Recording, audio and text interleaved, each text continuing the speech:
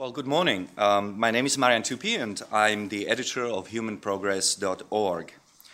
Today's policy forum concerns the potential costs and benefits of genetically modified organisms. For thousands of years, farmers used selective breeding to produce more plentiful harvests and increase the usefulness of domesticated animals. In recent decades, advances in knowledge and technology have allowed us dramatically to speed up this age-old process through transgenesis and mutagenesis and gene silencing and gene editing. The arrival of CRISPR-Cas9 technology promises to make genetic modification cheaper, faster, and easier in the future. Should we be grateful or should we be worried? To help us understand the pros and cons of genetically modified organisms, I'm very pleased to welcome our distinguished speakers. Before introducing them, allow me to say a few words about today's format. Dr. Fraley will start and speak for 20 minutes. He will be followed by Professor Kuzma, who will also speak for 20 minutes. Afterwards, each speaker will be given 5 minutes to respond to anything the other speaker has said.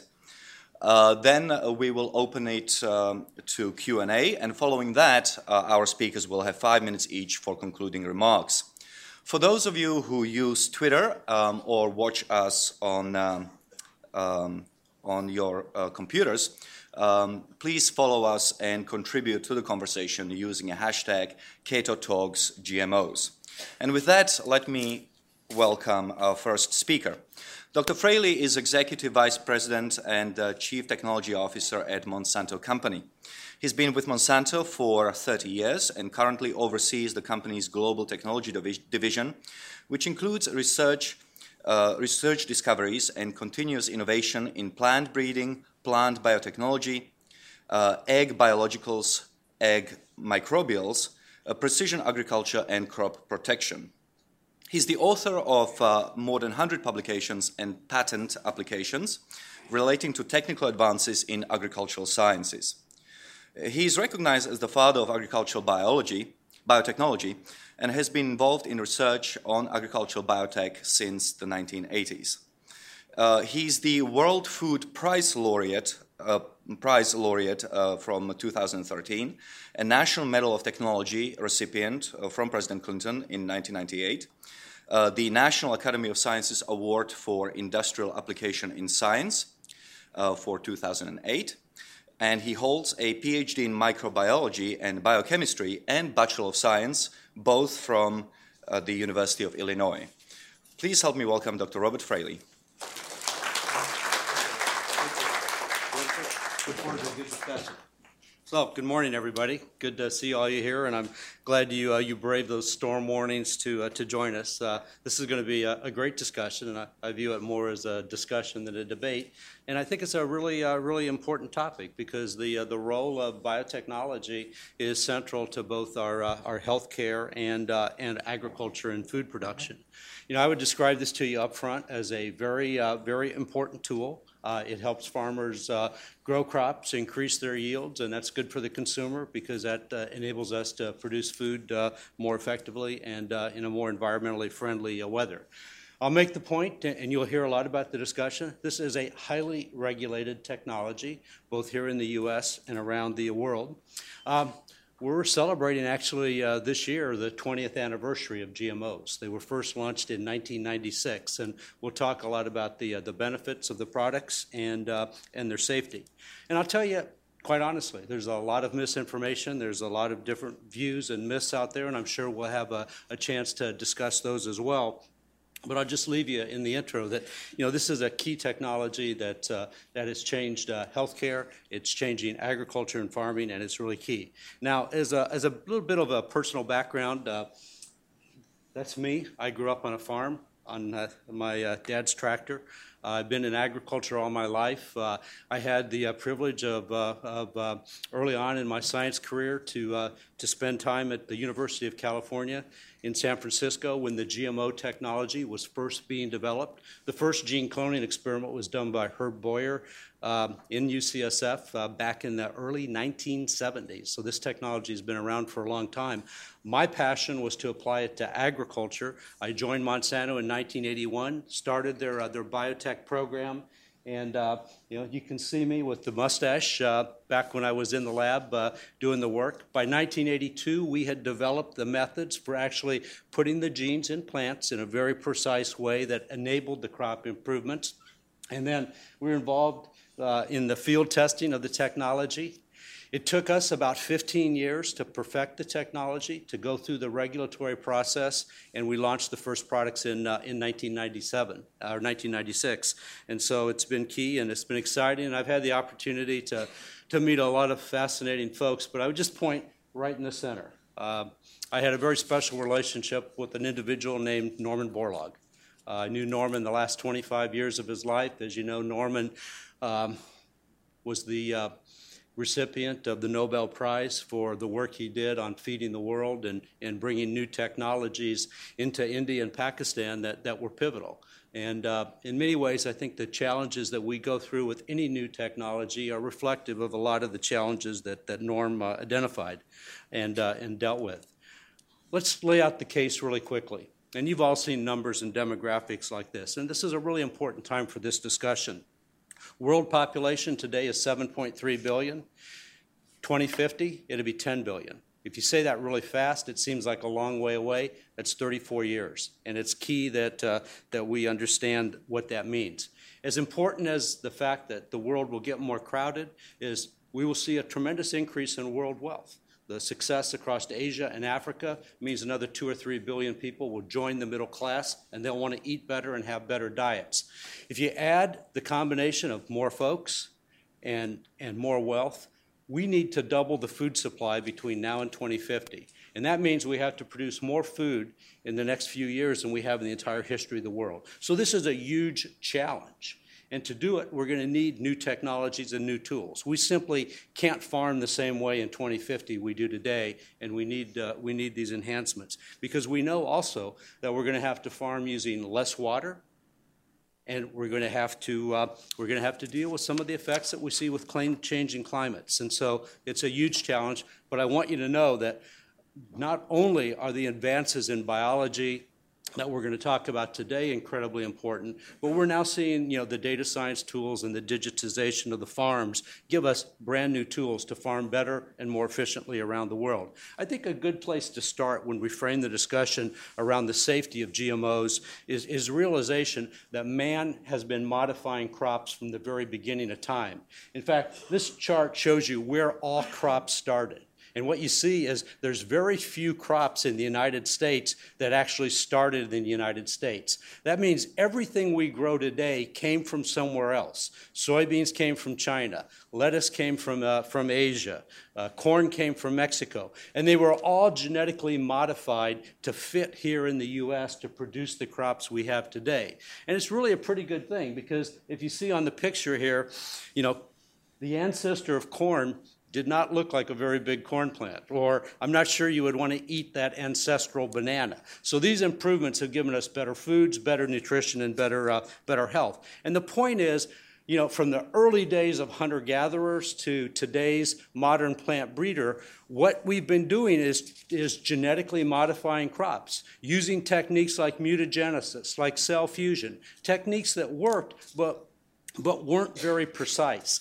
And now we have tools like using the GMO tools, using the gene editing tools that are specific to the gene and literally down to the individual nucleotide in the gene. And so they're ways that allow us to breed and improve crops more specifically. And that's key.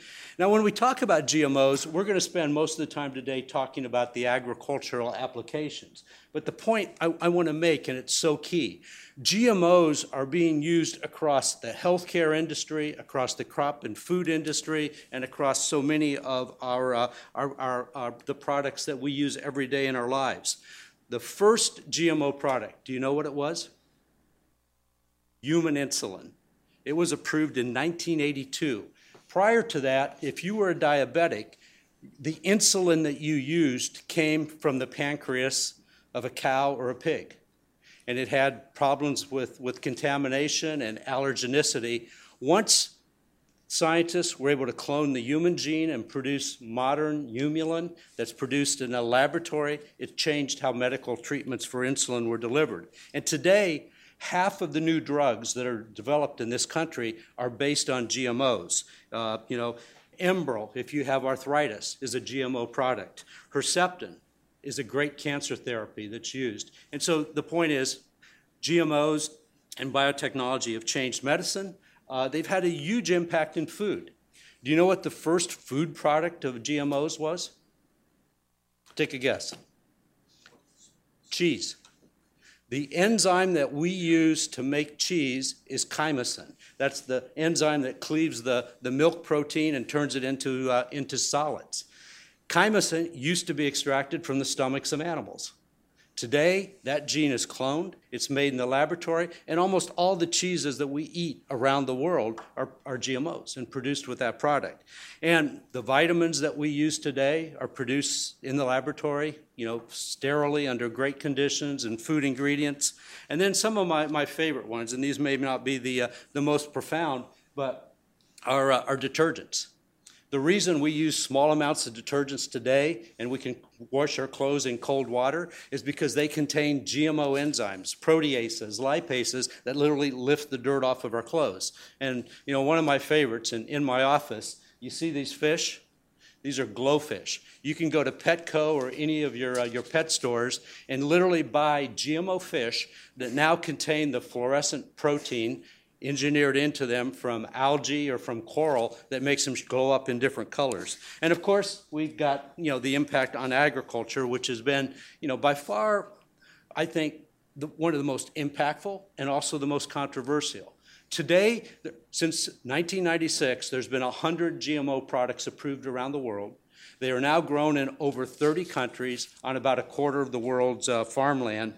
And it's been one of the fastest adopted technologies in the history of agriculture. And when you think about it from a farmer perspective, farmers all around the world are using this technology. And it surprises people to know that this technology has had as much benefit to a large farmer in the US or Brazil as it has to farmers in India and Africa. And in many ways, the small farmer, the smallholder farmer, gets even more advantage because they don't often have the access to the products to control insects and weeds that a large farmer in the US would. And over 90% of the farmers in developing countries represent the bulk of the farmers using the technology. Here in the U.S., about 90% of our corn, our soybean, our cotton, our canola crops use the GMO technology. And I often get asked, why do farmers use this technology? The answer is real simple, because it works. And it provides them benefits. There's been a recent study done by 2 German economists that reviewed all of the data from all of the sources. It was a huge meta-analysis. And basically they concluded, and as you know, the Germans haven't been the most friendly to GMO technology, but these economists concluded that GMO crops have increased yields by about 20%. They've reduced pesticide use by over 30%, and they've increased farmer profitability. And that's really one of the reasons that we've seen such dramatic adoption. The last point I want to make is, on the science side, is these benefits have really, addressed, helping farmers produce more food, safer food, and better food. But I think the statistic that I am most proud of is the fact that this technology has had a stellar safety record. And safety actually starts at the beginning of the discovery process. We know the sequence of that gene specifically. We can characterize and understand it. And every step in that development process is geared towards safety. From the time we discover a gene to the time we commercialize a product takes about 13 years. And we spend about $150 million. Here in the U.S., the GMO crops are regulated by all three government agencies, EPA, USDA, and FDA. You know, back when the technology was first being developed in the 80s, there was a prevalent view that this technology was so safe there should be no regulation. And then there was another view that said this technology was so scary, we need to create some super new agency to do that. I think the compromise that was developed in the Reagan administration to create the coordinated framework where they draw upon the expertise of the USDA in agriculture, the expertise of the FDA in food and feed safety, the expertise of the EPA in the environment has actually worked out remarkably well. In many ways, it's been the gold standard of the industry. Now, you're going to hear that that process can be improved, and I would agree. Frankly, I think after 20 years, it can be streamlined and made better and more efficient. But the key is it is very science-based, and it's the model for the rest of the world. And the other thing you need to understand is that because the U.S., because Brazil is the breadbasket for the world, and our grains are shipped all around the world, this technology is also reviewed by 70 other countries. Their ministries of health, their ministries of the environment, and the ministries of agriculture. This is by far these seeds, these GMO food products are the most thoroughly studied food on the planet, and because of that, these are the safest products, that are in the market. In 20 years that these products have been used, since 1996, there's not been a single food or feed safety issue ever associated with the technology. It has a pristine track record, and that reflects not only, the inherent safety of the processes used, but the fact that there's been excellent regulatory review and oversight. Now, the last point I would make, and one of the things you will hear often as criticism of GMOs, and it's interesting, is that no matter that we've had the great regulatory, we've had the great track record, this is inherently not safe because, we're moving genes between species, and it always has to be questions. And this is kind of interesting because in the last few years, from a science perspective, as we've studied now the genomes of all the crops and all the plants and animals, and we understand really at a natural, deep level the gene composition, what we've basically learned in the last few years, and this is new, that nature herself turns out to be a very good genetic engineer. So if you just take an example, ferns. How many of you have a Boston fern? You've seen them. The Boston fern gets its genes for light sensing from a moss. The genes have moved from moss into the ferns. The yew tree down here. You've all seen yews. Yews became really famous a few years ago because they were the source of Taxol, an important drug. The Taxol biochemical pathway in the yew plant came from a fungal organism that moved its genes into the yew tree. One of my favorite examples are sweet potatoes. How many of you eat sweet potatoes? My wife loves them.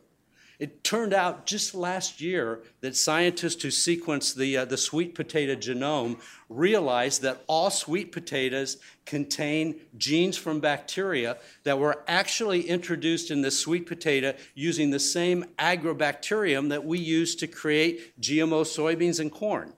And here's the last kicker. The human genome has been sequenced many times, our genes. And if you take a look at that, there was just a paper published 3 months ago. On average, humans contain hundreds of genes from other species. So here's the whole point.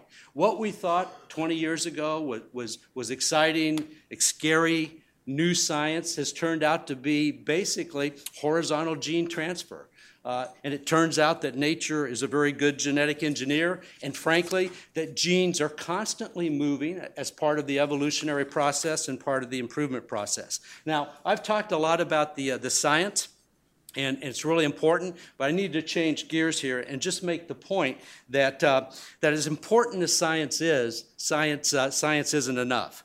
It has to be strong, it has to be great science, but that's not sufficient. We have to be able to communicate science to the public better than we are today. You've probably seen this National Geographic headline.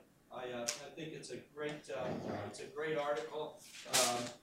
The book I don't disagree with it, but I don't like the premise. It says there's a war on science, and the words you can't see here in the captions are, climate change doesn't exist, evolution never happened, the moon landing was fake, vaccinations can lead to autism, and genetically modified food is evil.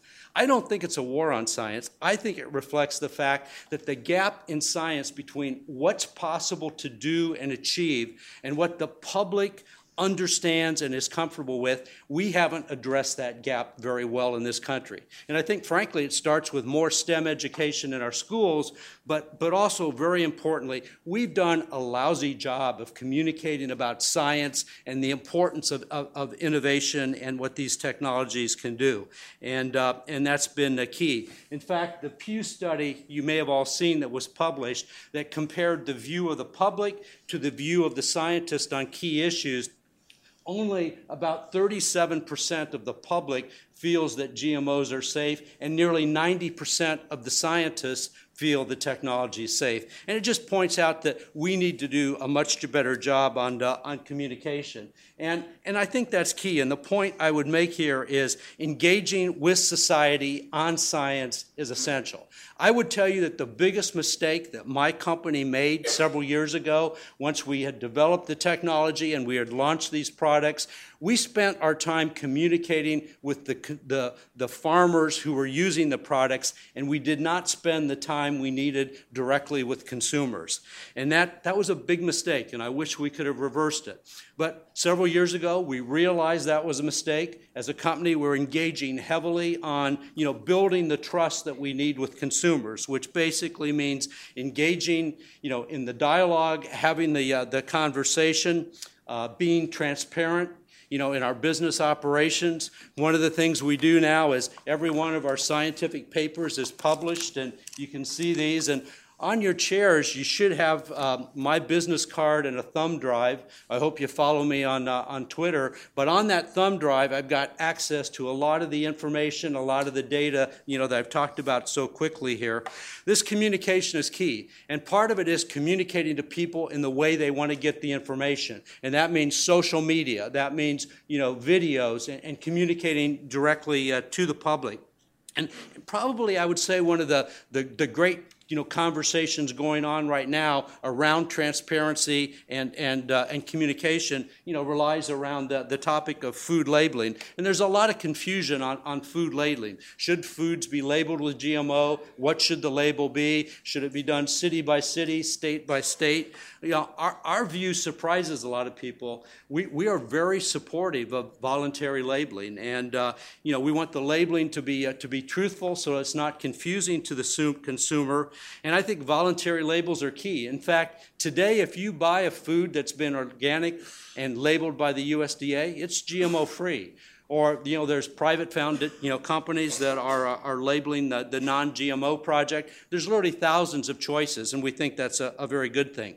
We don't think, city by city or state by state's the right way. If we end up with a patchwork of 50 different state regulations in this country, it'll be very hard on the food industry. It'd be, I think, devastating to farmers to try to comply with all that regulation, and really, I think it would confuse a lot of consumers. If we're going to label these products in that sense, they need to be labeled at the national level so that everybody understands the rules across the board. Personally, what I like the best is the SMART label. And right now, that's being actively pursued by the USDA and by the grocery manufacturers, because you can put so much information in that QR code. You can give consumers information on where the crop was produced, how it was processed, and how it was packaged, frankly. So that's real key. So I'm going to conclude and just make a couple of points. First of all, as I look at the last slide here, here's the facts. Our population is going to continue to grow. That's the blue line. It flattens off at about 10 billion people by 2050. In order to achieve food security, we need to double food production. That's the red line.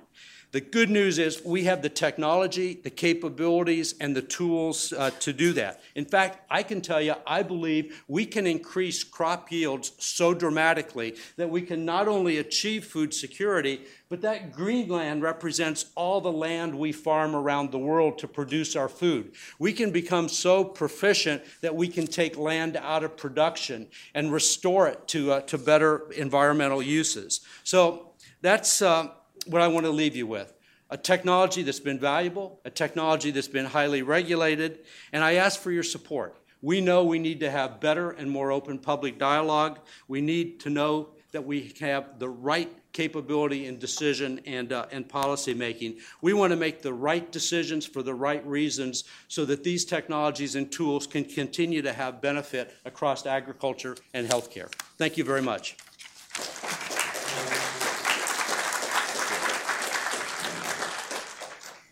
Thank you, Rob.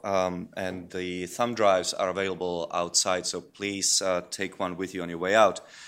Our second speaker is Professor Jennifer Kuzma, who is the Goodnight Glaxo Foundation Distinguished Professor in Social Sciences and co-director of the Genetic Engineering and Society Center at North Carolina State University.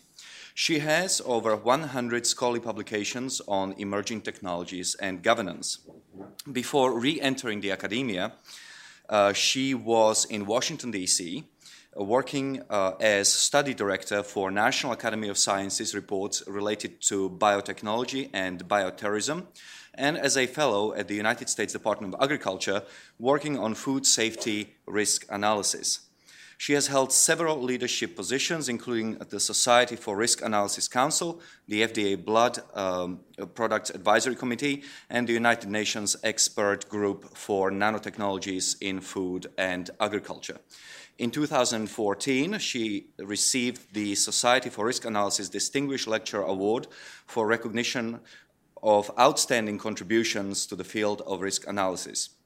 She's been called upon in national media for her expertise on genetic engineering, policy issues, including recently in the Washington Post, New York Times, Nature Magazine, and National Public Radio. Please help me welcome Jennifer Kuzma. Great. Well, it's a pleasure to be here, and thank you for inviting me, Marian. And I think Rob and I have at least two things in common. We both agree that this is not a debate, but a look into two different perspectives on genetic engineering and society. And the second thing is we both have glowfish in our office. And I've had, moderate luck with my glowfish over the last 3 years. I've got one that's been living for 2 years. But it's a pleasure to be here. The first thing I want to say is I kind of view this, I put a question mark on the title of my slide, Genetic Engineering and Society Meet, question mark. Because the way I view the debates over the past 30 years is more of genetic engineering over here at a party and society over here, and they're both talking bad about each other behind their backs.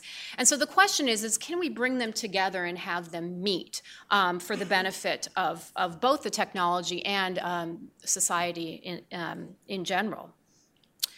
But the first thing I should say is that scope and disclaimers. My talk is going to focus more on the environmental release of genetically engineered organisms, not so much on the medicine or healthcare settings or industrial biotechnology, and cover multiple purposes. But I'm going to focus more on the macro issues with genetic engineering in society. I'd be happy to engage in Q&A and with Rob on conversations about the micro risks and benefits, but I'd like to point out some macro issues that I don't think often get discussed in questions of biotechnology, agricultural biotechnology governance. And then, of course, the views are my own and not of NC State's or the Genetic Engineering and Society Center at large. We are a collection of faculty and students with a lot of different perspectives, ranging from technology developers to historians to anthropologists to philosophers, public affairs faculty, et cetera. And so I don't speak for everybody at the center. So Rob did a nice job of telling you about the first generation of genetically engineered organisms, which has been largely focused on commodity crops and herbicide-tolerant or pest-resistant genes, namely Bt.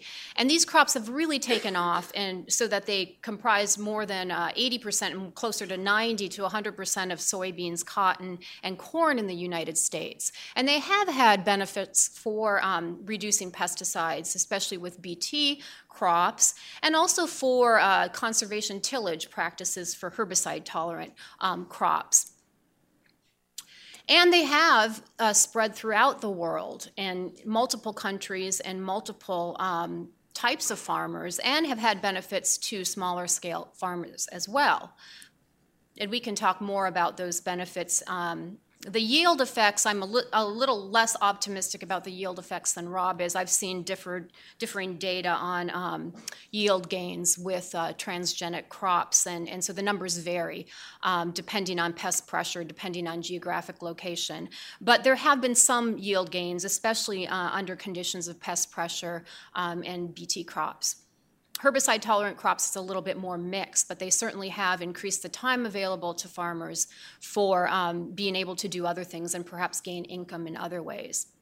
So we can come back to that in the Q&A, and I'm happy to do that. But I want to talk more about kind of the macro level early science and risk debates and get back to this question of whether or not there's anything inherent in the genetic engineering process that leads to a greater risk of a category of products. So in the early debates about GMOs and whether they should be regulated or not, they were compared to the baseline of traditional plant breeding. And in the case of traditional plant breeding, you have a situation where many genes are transferred, and many genes can end up in the new plant variety that were not there before. But they're generally under the control of the original promoters, or what we call kind of the regulatory elements that turn the genes on and off. And they're generally in a more native context in that regard. Whereas with transgenic technology, it can be more precise, where you're adding fewer genes, and now with gene editing, doing it in more targeted ways. But generally, they're under different control elements or control switches, or these promoters. So in the early debate, it was about whether or not the process of genetic engineering bore more risk than traditional plant breeding. And the scientific consensus is in general, no. The process doesn't generally lead to greater or less risk than conventional breeding. However, there were some concerns about taking genes out of their natural ecological context and moving them into new environments and new contexts, and the control of those genes being upregulated or on all the time. So there's debates on both sides as to whether one is more or less risky or one is not, but generally it came down in the fact that it is really the product that bears the risk and not the process of genetic engineering. And so our regulatory system was developed with a product focus as to which particular regulatory agency it would fall under. And so in 1986, the Coordinated Framework for the Regulation of Biotechnology was developed, where authorities were split among largely three federal agencies: the Department of Agriculture under the Plant Pest Act, the Food and Drug Administration under the Federal Food and Cosmetic Act generally, and the Environmental Protection Agency under the Pesticide Act or the Toxic Substances Act. And again, the focus was on the product to split these different genetically engineered organisms into different categories for different agencies. But then actually the trigger for regulation often became the process of genetic engineering itself. And in some ways, these laws were on the books for a long time and were not written specifically for the products of biotechnology, which caused some concern that they were in a sense twisted in some way and perhaps too general and not focused enough. For example, with genetically engineered animals today, we're calling them new animal drugs. With genetically engineered microbes, we're calling them toxic chemicals. And with genetically engineered plants, a lot of them were called plant pests because early forms of genetic engineering used plant pest sequences from Agrobacterium or from cauliflower mosaic viruses. And now we're seeing that the genetic engineering technology has evolved and is not using those sequences anymore, and therefore many genetically engineered crops are not regulated at all by the USDA. And if they're not containing a pesticidal protein, they're not regulated by the EPA, and the FDA process is a voluntary consultation process. So there is some concern that these laws were stretched in a way and that there are some gaps and redundancies in the coordinated framework. But the main premises were no new categories of risk, no new laws needed, and it's the product that should be the focus of risk assessment, not the process. So we've taken a look at the coordinated framework in multiple projects that I've had, and looking at how well has it kept pace with the technology over time. So it was twisted a bit in the beginning to cover the products of biotechnology, and perhaps that was a wise decision, as technology often moves much more quickly than policy does. And so in order to do a good job of covering the health and environmental safety issues, we needed to do something, or it could have taken decades to pass new biotechnology legislation. And so I wrote a book chapter on how well has this coordinated framework paced over time with changes in genetic engineering. And quite to my surprise, it's paced pretty well, actually. And it's done it through different kinds of policy tools, if you will, with the first policy tool being interagency policy making through this coordinated framework, which was more of a guidance than a law as to how we would use existing laws. The second through formal agency rules.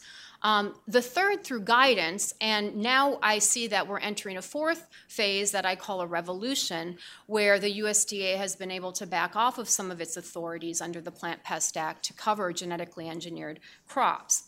But the key here, and the main point I want to make, is each one of these phases was prompted by conflict, in that the policy system responded to contention and controversy at each point, and generally lawsuits from NGOs.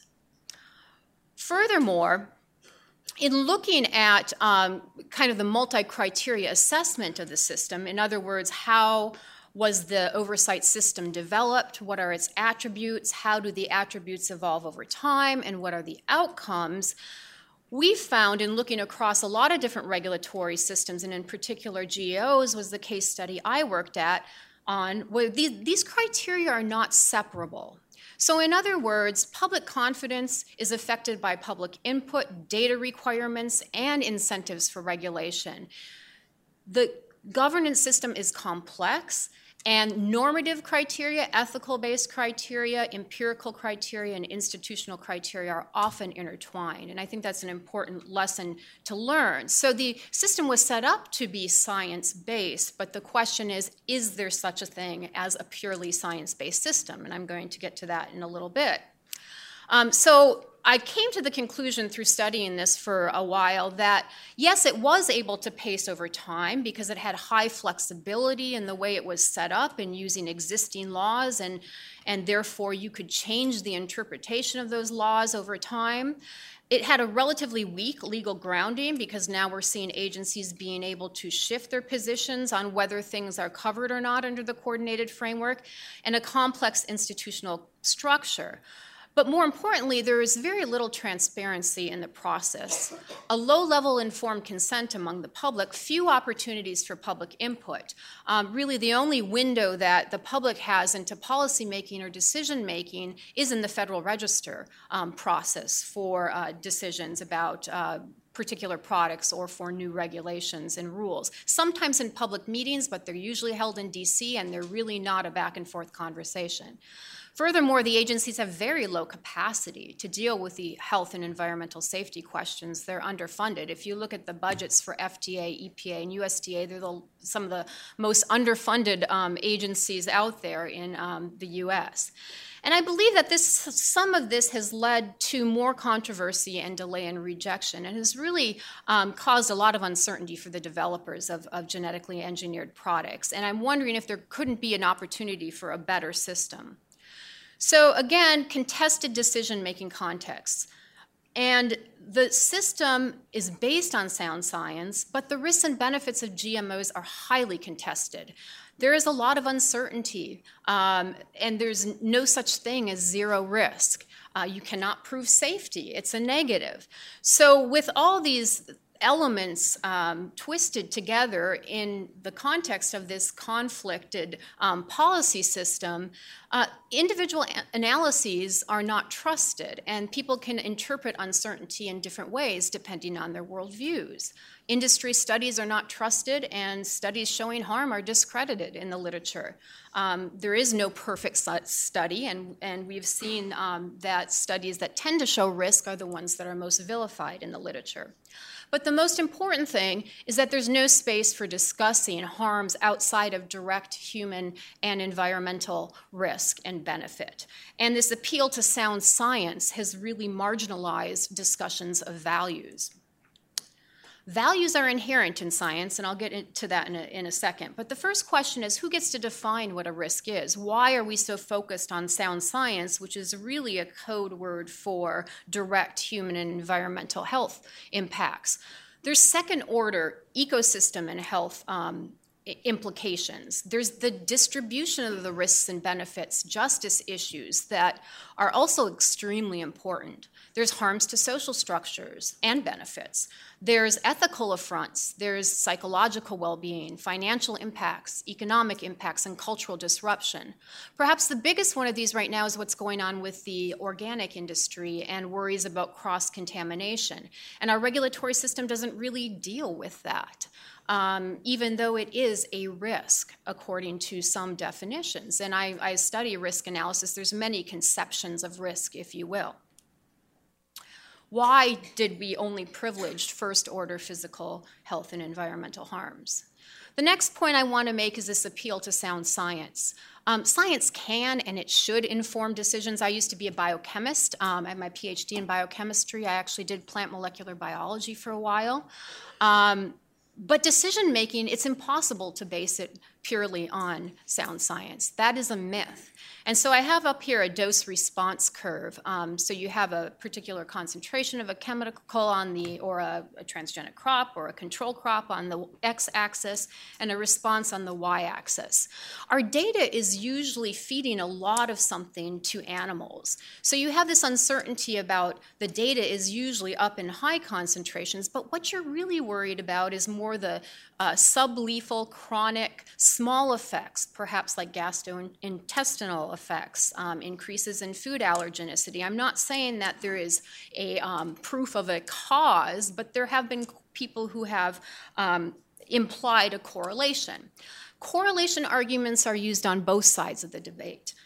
There was a large animal health feeding study that has been touted as proving the safety of GM crops, when really it was a correlation study of animal weight gain over time or milk production over time.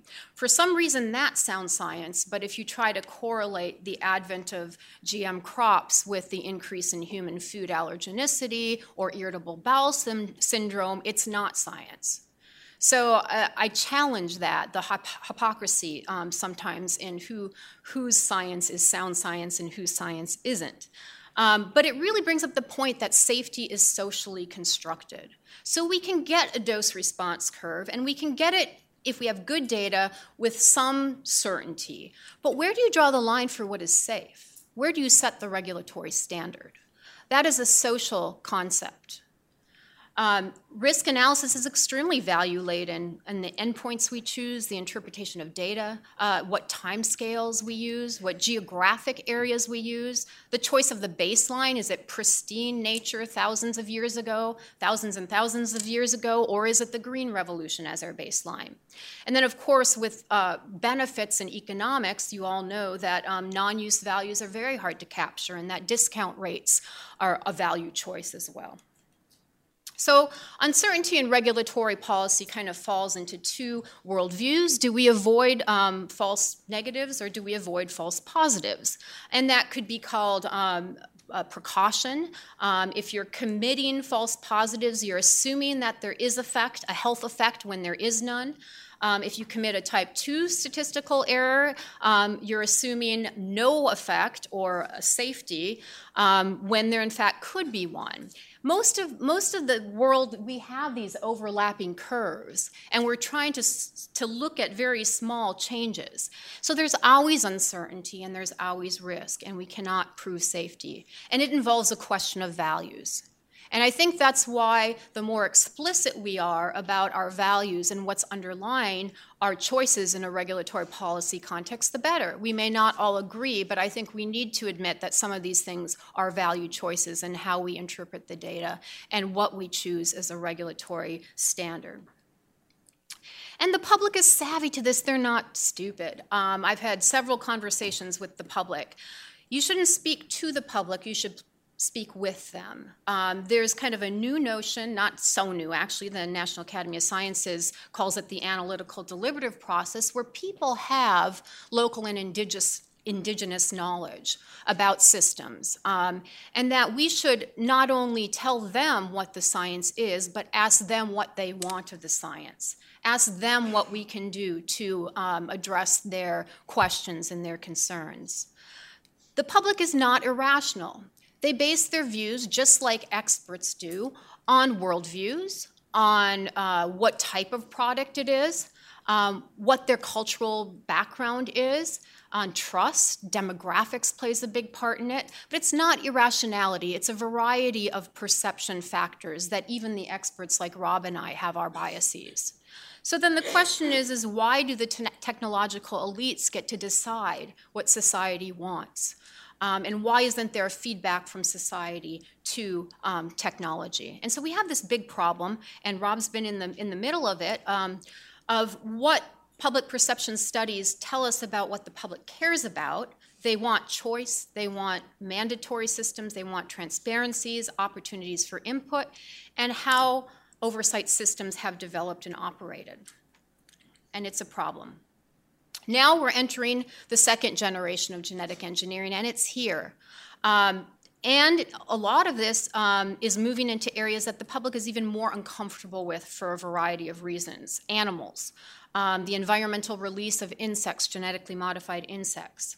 And in some cases, the products are starting to benefit consumers, directly, like the non-browning apple. A lot of this is based on a new set of technologies called gene editing, which can result in either making a point mutation, making small changes in providing a template, and modifying genes, or adding completely new genes. So there's kind of three categories that are under debate right now in an international and national regulatory context. What's been disappointing is, again, because some of these processes don't use plant pest sequences, they've fallen outside of USDA's authority. And again, if it's not a pesticidal protein, it would not be regulated by EPA either. And the FDA process is voluntary. Now, all crops we know of have gone through it, but it doesn't lend itself to much confidence. Furthermore, the FDA is pretty narrow in their safety studies in saying that the company has determined that this is the same as the conventional product. We have no further questions. The FDA does not make a determination. Furthermore, they don't really care that much about RNAi, which is a problem. If you look at some of the newer methods use RNAi or inhibition, it's not a protein product, and so the FDA doesn't ask questions necessarily about the safety of RNAi, although it's been shown to have negative human health effects in gene therapy trials and can be transferred to food. So we're under continuing conflict. Where decisions about gene-edited and these newer crops are being done largely in private, no formal consultation with the public. NGOs will continue to fight. Lawyers for companies will continue to figure out ways to avoid regulation and innovate around it. And in fact, gene editing has taken off in a large part because it's not captured by the regulatory system. So I'm going to conclude. I was going to talk a little bit about genetically engineered mosquitoes and gene drives, which is actually engineering populations in the wild. We have that capability now to drive genes through populations by releasing just a few individuals. But I'm going to talk more about where do we go from here. Paradigms for better governance are not the problem. In the policy literature, there are plenty of them. We really need to acknowledge that values are implicit in all types of assessment, that science is uncertain. There's never enough for sound science to make decisions, and that industry and government scientists are not the only ones who should have a voice. We should have a science-informed and value-respected system, not a sound science. and value ignored system. Excuse me for that word, that was a little awkward. So what I'm calling for is future governance. We need to take middle ground approaches between only the process matters and we don't like genetic engineering process, or only the products matter and the direct impacts. And we need to acknowledge, and there are some paradigms in the social science literature for doing this. And one of the ones I like best is responsible research and innovation. This is my last quote. Responsible research and innovation is a transparent, interactive process by which societal actors and innovators become mutually responsive to each other with a view to the ethical acceptability, sustainability, and societal desirability of the innovation process and its marketable products. So we need to ask of the public what they want, what concerns they have. We need to get better at acknowledging the uncertainty and not making such absolute statements that this technology is going to feed the world or it's perfectly safe. That is not true. So I will end with that. Thank you.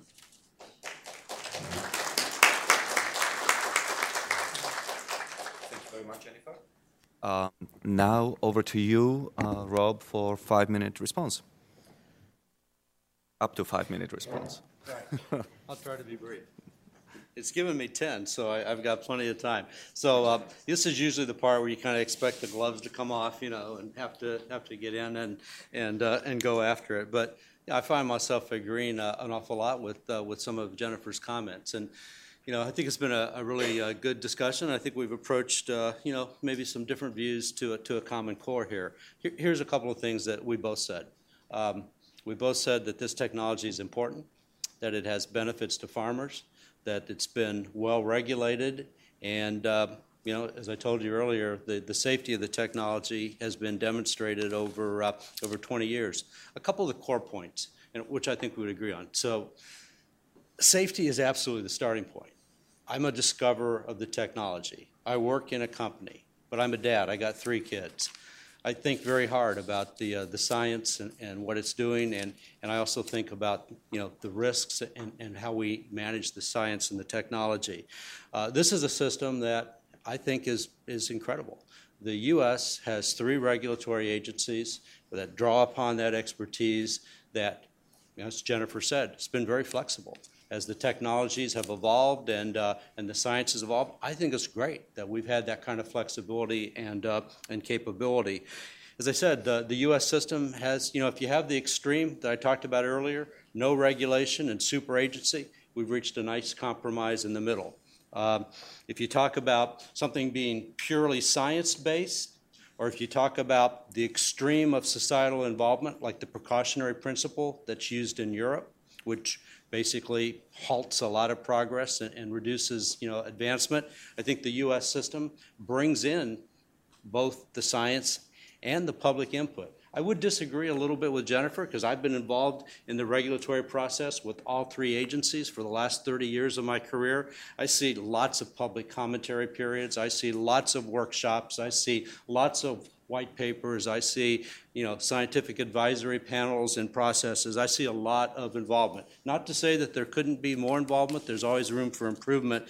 My view on this is we have a system that works, that's the standard around the world, and sometimes that's a very good thing.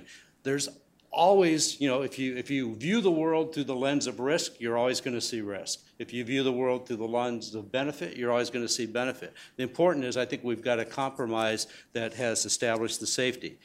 One more time, these products have been used on a quarter of the world's farmland for 20 years, and there's not been a single food or feed safety ever associated with them. In my mind, you know, there's theory and there's practice. And we've used both. We've used the science, we've used the regulatory system, and all of these agencies have post-monitoring programs that have studied the products and looked at the performance of the products. And you know, I think the safety record speaks for itself. The other thing I would agree with Jennifer is the importance of transparency, making the public, you know, part of the dialogue, and that's key. And I said earlier, I confessed, we did a lousy job of that as a company. But for the last 3 or 4 years, you know, we've been out there with social media. We have websites. If you get a chance, you know, I want to make sure everybody grabs one of my thumb drives and business cards because there's a lot of links to to information and sources. Is the system perfect? Absolutely not. Frankly, one of the things I hope for, and the Office of Science and Technology published, has called for a review, frankly, of the coordinated framework. I think after 20 years of established safety and the performance of these products, there's probably an opportunity to lessen some of the regulation in some of the areas so that it's more accessible to university scientists or small companies.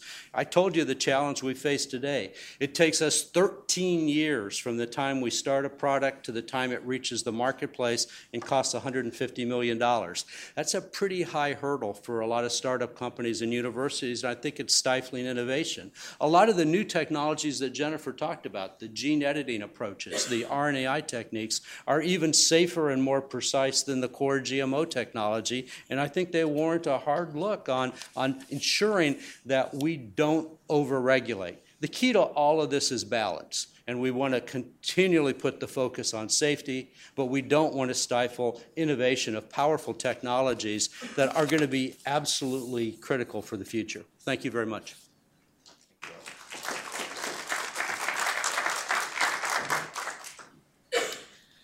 Well, again, Rob and I agree on a lot of points, but first of all, I think we need to ask what technologies are critical for the future. And there's not a really good way in our society where we as taxpayers get to determine that and to maybe not vote on it, but at least have a voice in the process. And there are much better policymaking systems where we could design a way for national public dialogues to feed in with interagency groups and with stakeholder committees and constantly review categories of products and change whether they're captured or not depending on emerging evidence. We don't really have an engaged process for that, and these decisions really are made between the developer of the product and the regulatory agency. So I think we disagree a little bit on that. The second thing in health effects, we haven't shown the safety of these crops. You can't really show the safety. There's no post-market monitoring. Teasing out the health effects after they're out there and the population has eaten them for 2 decades. We're not looking for the subtle sublethal chronic effects over time. There's correlation evidence that there might be some correlation between allergenicity, food allergens, and irritable bowel syndrome.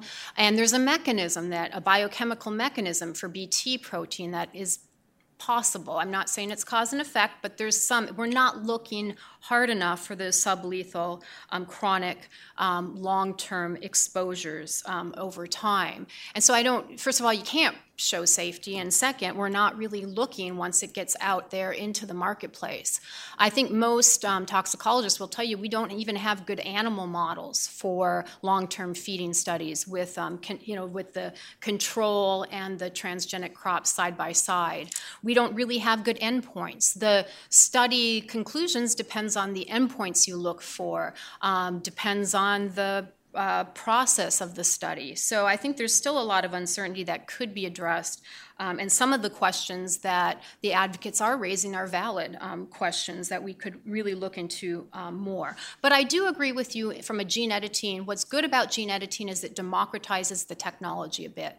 And it allows for entry of smaller companies, and it's easier to edit genes than to develop a transgenic product. The regulatory costs are actually much lower than $150 million. From what I read in the literature, it's about more like $5 million. It's still a lot. But then the question is how much of those are direct regulatory costs versus product agronomic characteristics and molecular characteristics that a company would have to do anyway. So I question those figures a bit as well. But I do think there is a lot we agree on, and I do think there are ways to move forward with this as we face the second wave of genetic engineering, which is bound to happen in broader ecological contexts, especially with gene drive technologies in animals. And what kind of world do we want to envision? What kind of way will we look for these indirect impacts? And who gets to decide, I think, is the biggest question.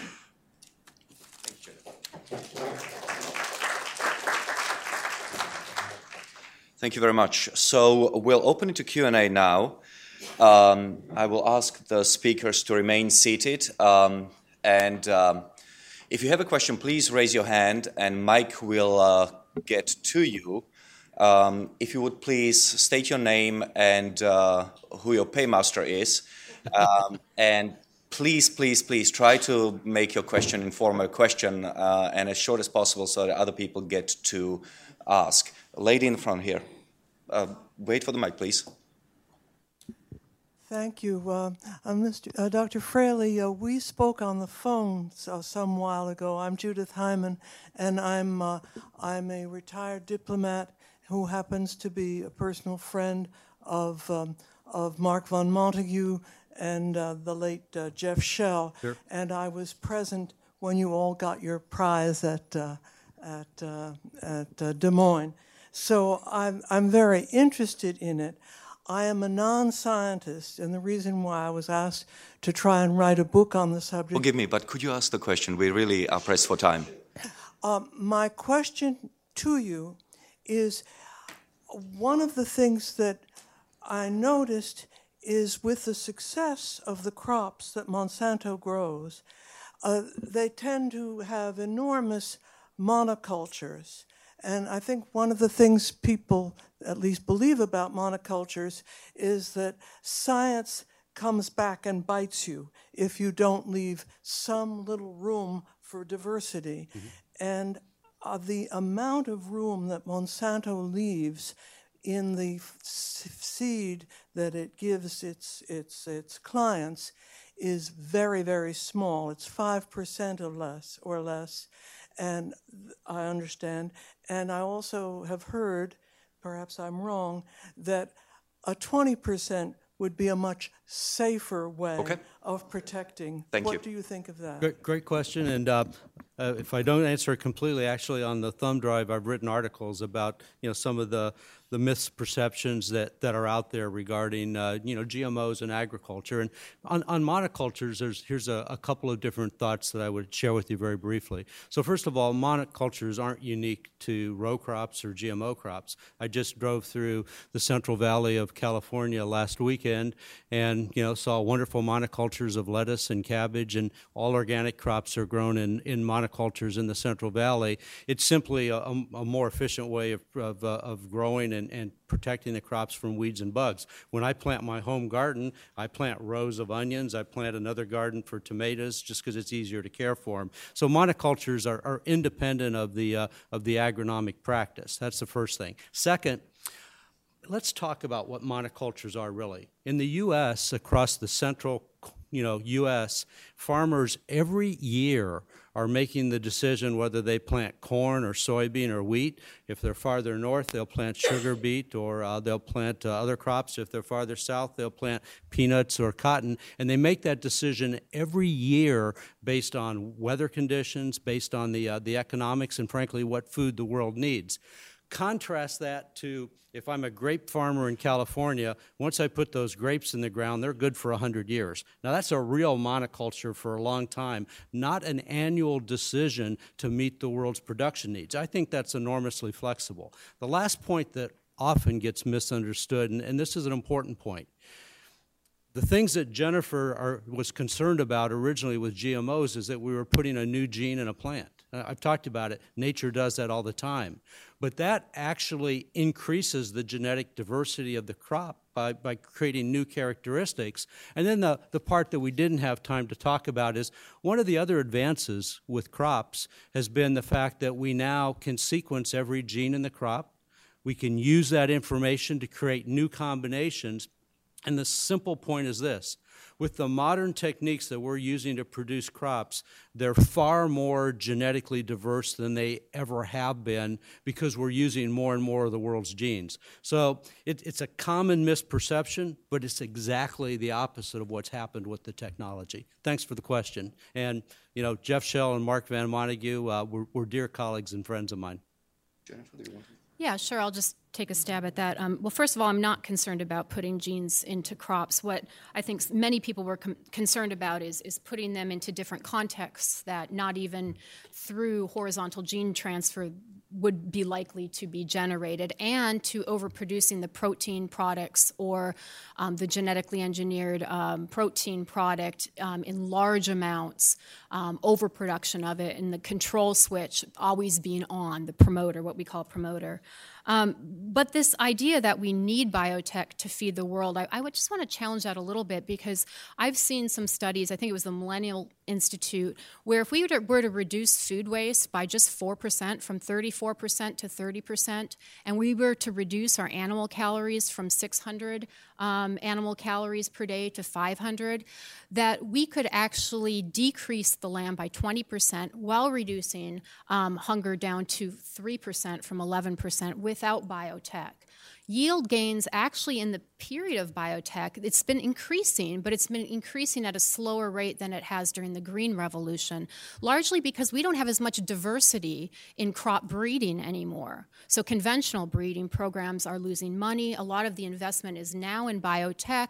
University scientists are all moving towards biotech, and we don't have a diversity of the varieties anymore because there's not an investment in that anymore. And so I'm very concerned about diversity in monoculture and land use, and I think it's questionable whether biotech crops have really made gains in yields in ways that are sustainable. Okay, gentleman in front here.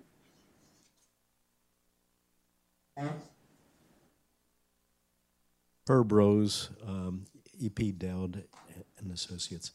I just wonder about the discussion of transparency and labeling. I certainly am not one to believe that autism results from inoculations, but on the other hand, there are a lot of people who wonder about the food that they eat, and there being no requirement that packages of food products be labeled as containing genetically modified materials.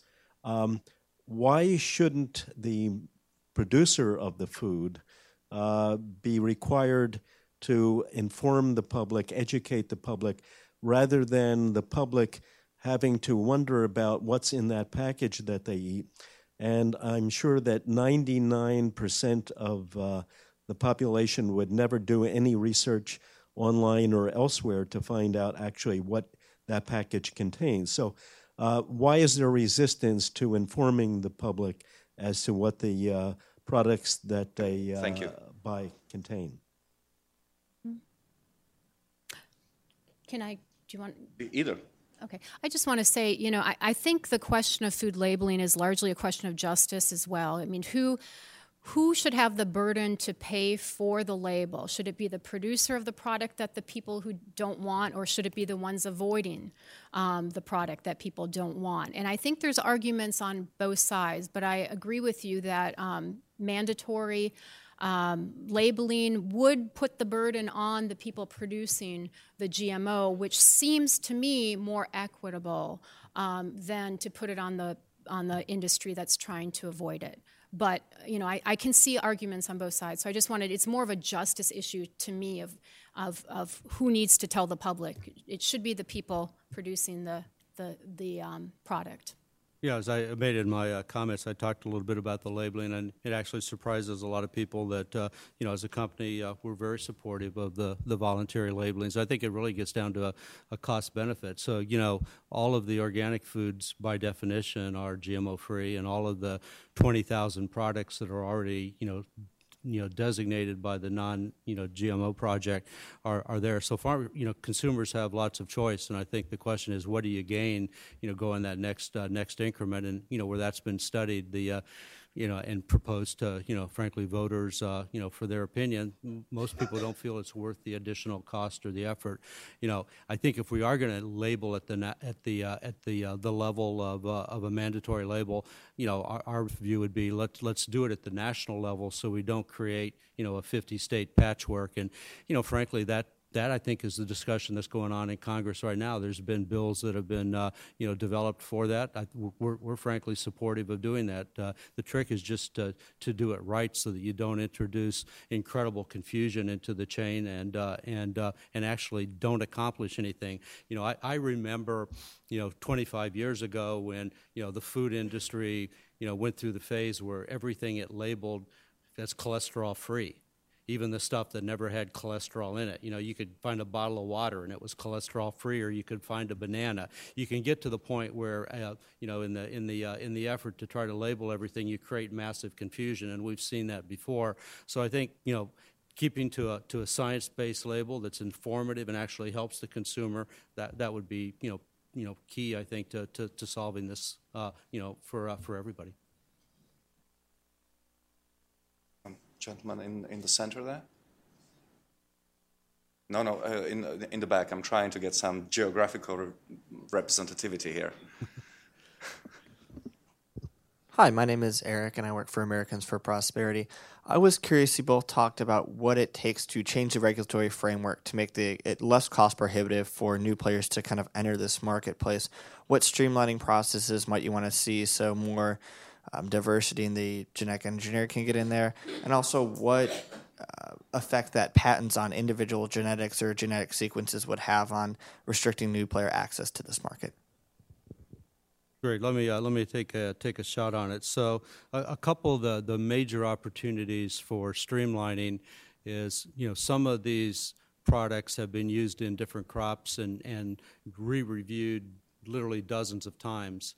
The same, genetic modification. There's probably an opportunity to consolidate those reviews, and after you've reviewed, the gene product for 20 or 30 times, I think we have enough data to consolidate that. Another major opportunity, frankly, that's global, as I mentioned, the products are reviewed in the United States, but to grow corn and soybean, because those products are shipped all around the world, the regulatory process involves getting approvals from 70 countries outside the U.S.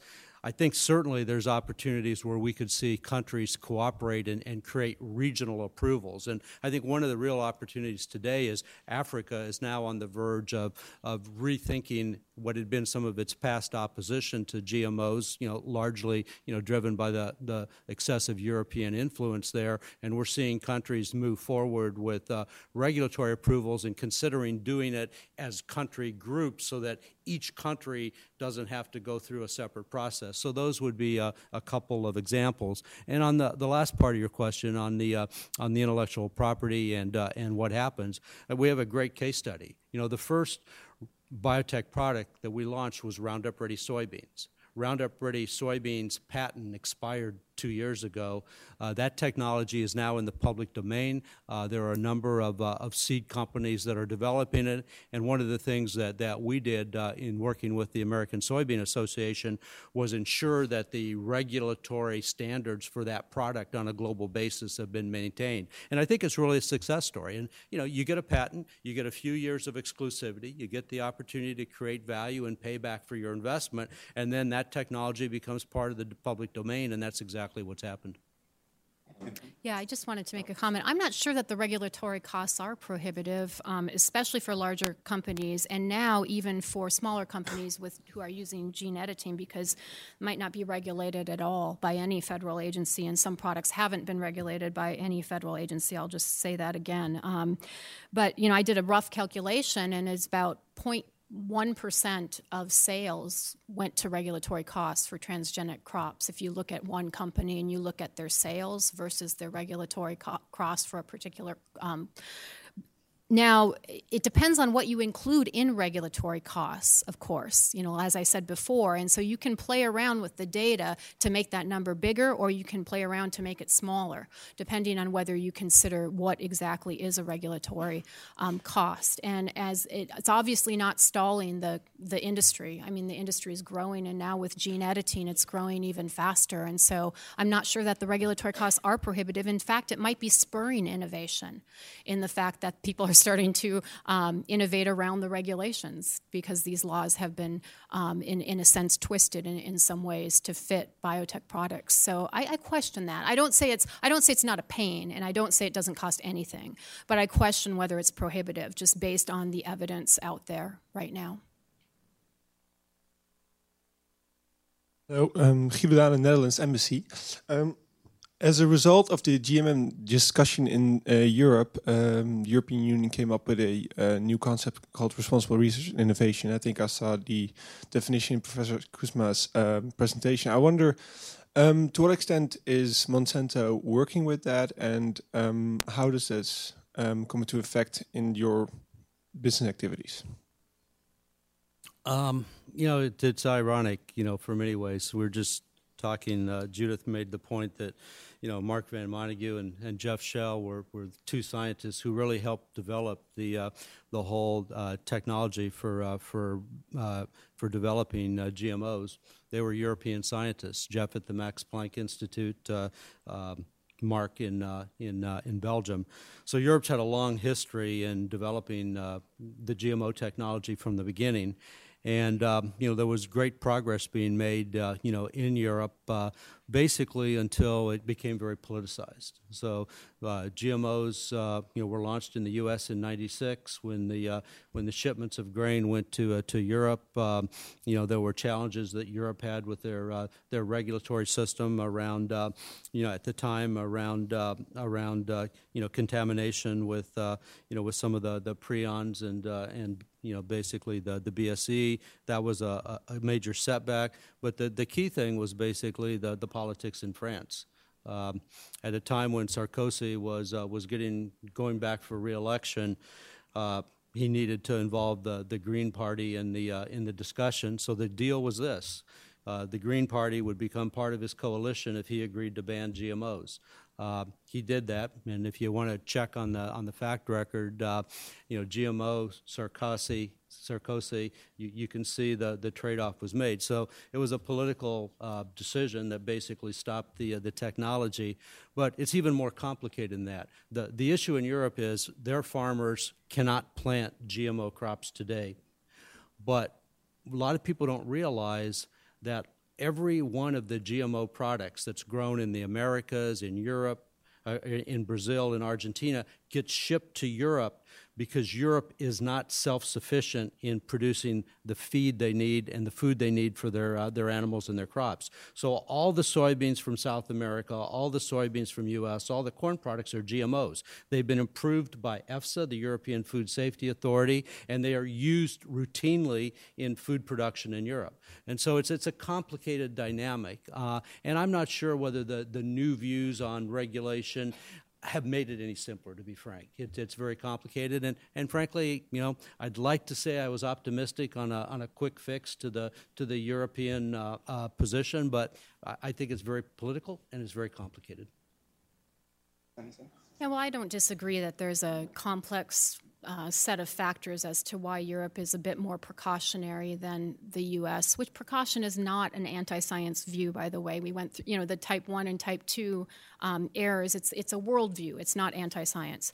But I really like what's coming out of Europe on the social science side, on responsible research and innovation. And there's also kind of under that rubric anticipatory governance, where in upstream technology development, in the research and development stage, you would engage with stakeholders and public representatives to ask questions of them to help you scope your projects, to guide the technology development in directions that are more beneficial to society, and it would be a back and forth process. And the same could be done in the risk analysis process as well. It's called the analytical deliberative model that the National Academy of Sciences recommended in 1996. So there are ways and there are models out there to experiment with some more upstream anticipatory governance issues that could lead technology down paths that are more beneficial to society, and so as not to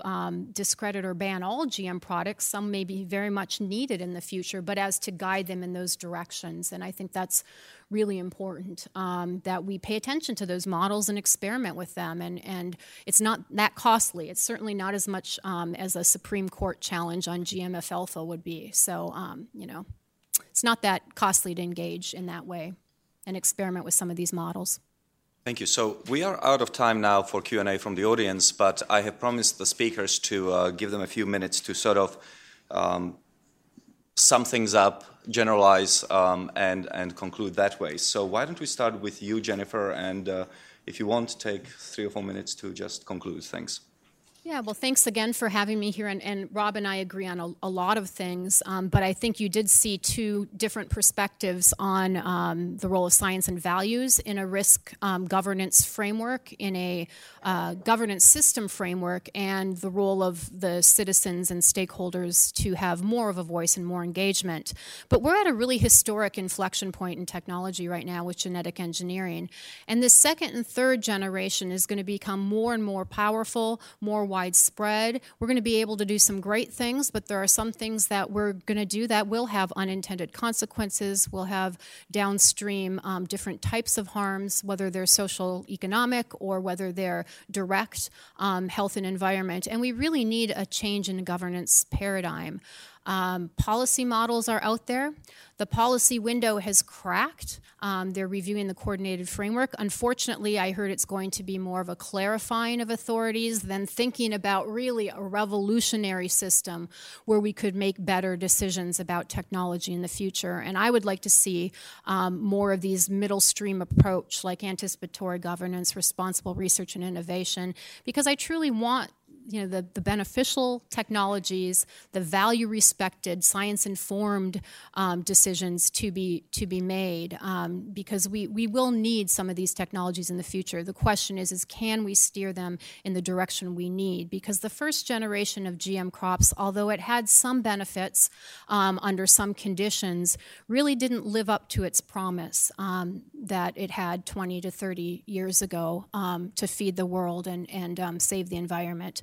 Now, I credit Rob and other companies for making some small strides in that direction, but I think we could make even bigger strides in guiding technology if we had some more anticipatory governance kind of frameworks where we engage stakeholders in society more upstream. Thank you very much. Great. It's been a very good discussion. I hope we didn't disappoint you with the lack of fireworks here. I think there's more agreement than disagreement. I think that's important, and it's that common ground that I'll come back to in a few minutes. Let me try to pull it all together. The world is growing rapidly. We're going to have 10 billion people with us in 34 years. I'm going to turn 63 next week. That means I'll be 97 when 2050 happens.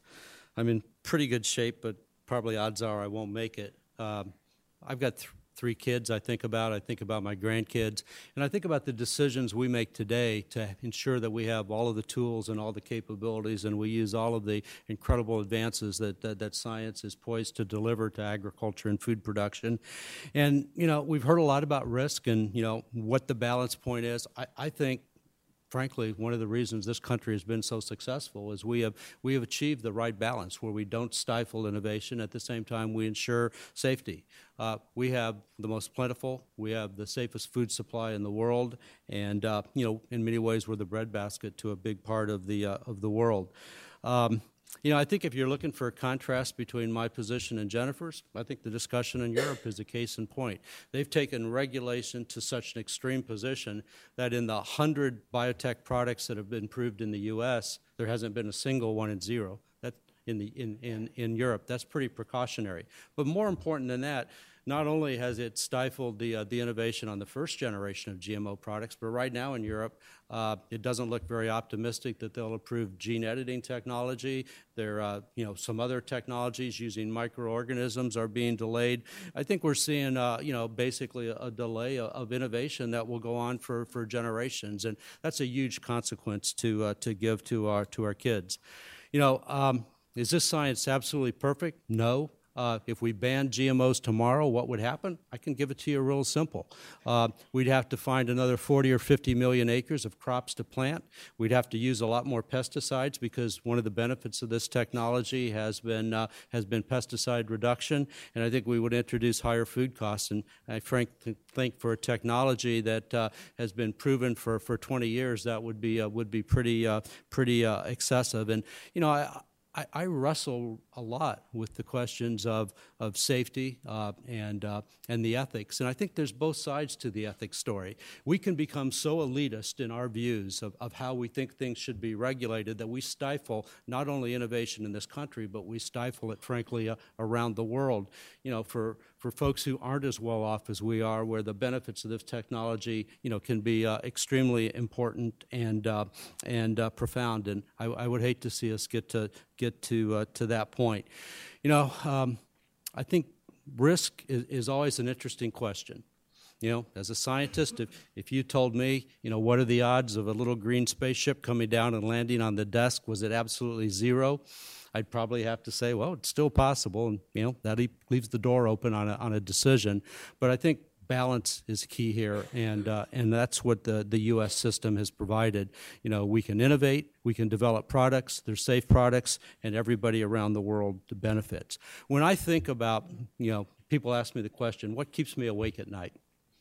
I don't lose any sleep about whether the advances that we're making, the phenomenal advances in plant breeding and biotech, GMOs, gene editing, microbes, data science, using satellite images, computing, capability on the farm, is going to transform agriculture around the world. We have the capability to double the food supply. And Jennifer is absolutely right. We need to waste less, we need to produce more, and we need to eat better. But it's going to take all of that to achieve a doubling of the world's food production, and I think we need to keep all of our options open. I think the way I would kind of paraphrase it at the end, is there risk in any decision, any technology? Technologies aren't good or bad, it's how we use them. We've elected to use these tools to help farmers grow more crops, to improve their yields, to reduce pesticides, to reduce the cost of their operations. The point I want you to think about is, frankly, and we're watching it play out in Europe today, there's also risks of not proceeding, of not moving forward into the future, of not using the tools and innovations that we've developed to create a better world. I think there's sometimes a romance, that says, we'd like to farm, and produce food, the way my grandpa did when I visited his farm, or my uncle. I grew up on a farm, and I know how hard it was, and I know how these tools have helped farmers to improve better. It always, I mentioned, the role of GMOs in medicine. It's quite an interesting contrast, because I've never heard anybody say when they go to their doctor's office, I'd like to have a little bit of that 1950s medicine, and a little bit more of that. I think these are important tools across the healthcare, agriculture, and food industries. And, I ask for you one more time, help support the communication. We've done a lousy job of it. You can help. But let's make sure from a policy and from a regulatory perspective, we have balance, and we're making the right decisions, for my kids and for that next generation, for the right reasons. That's what's so important. Thank you. Thank you, Rob.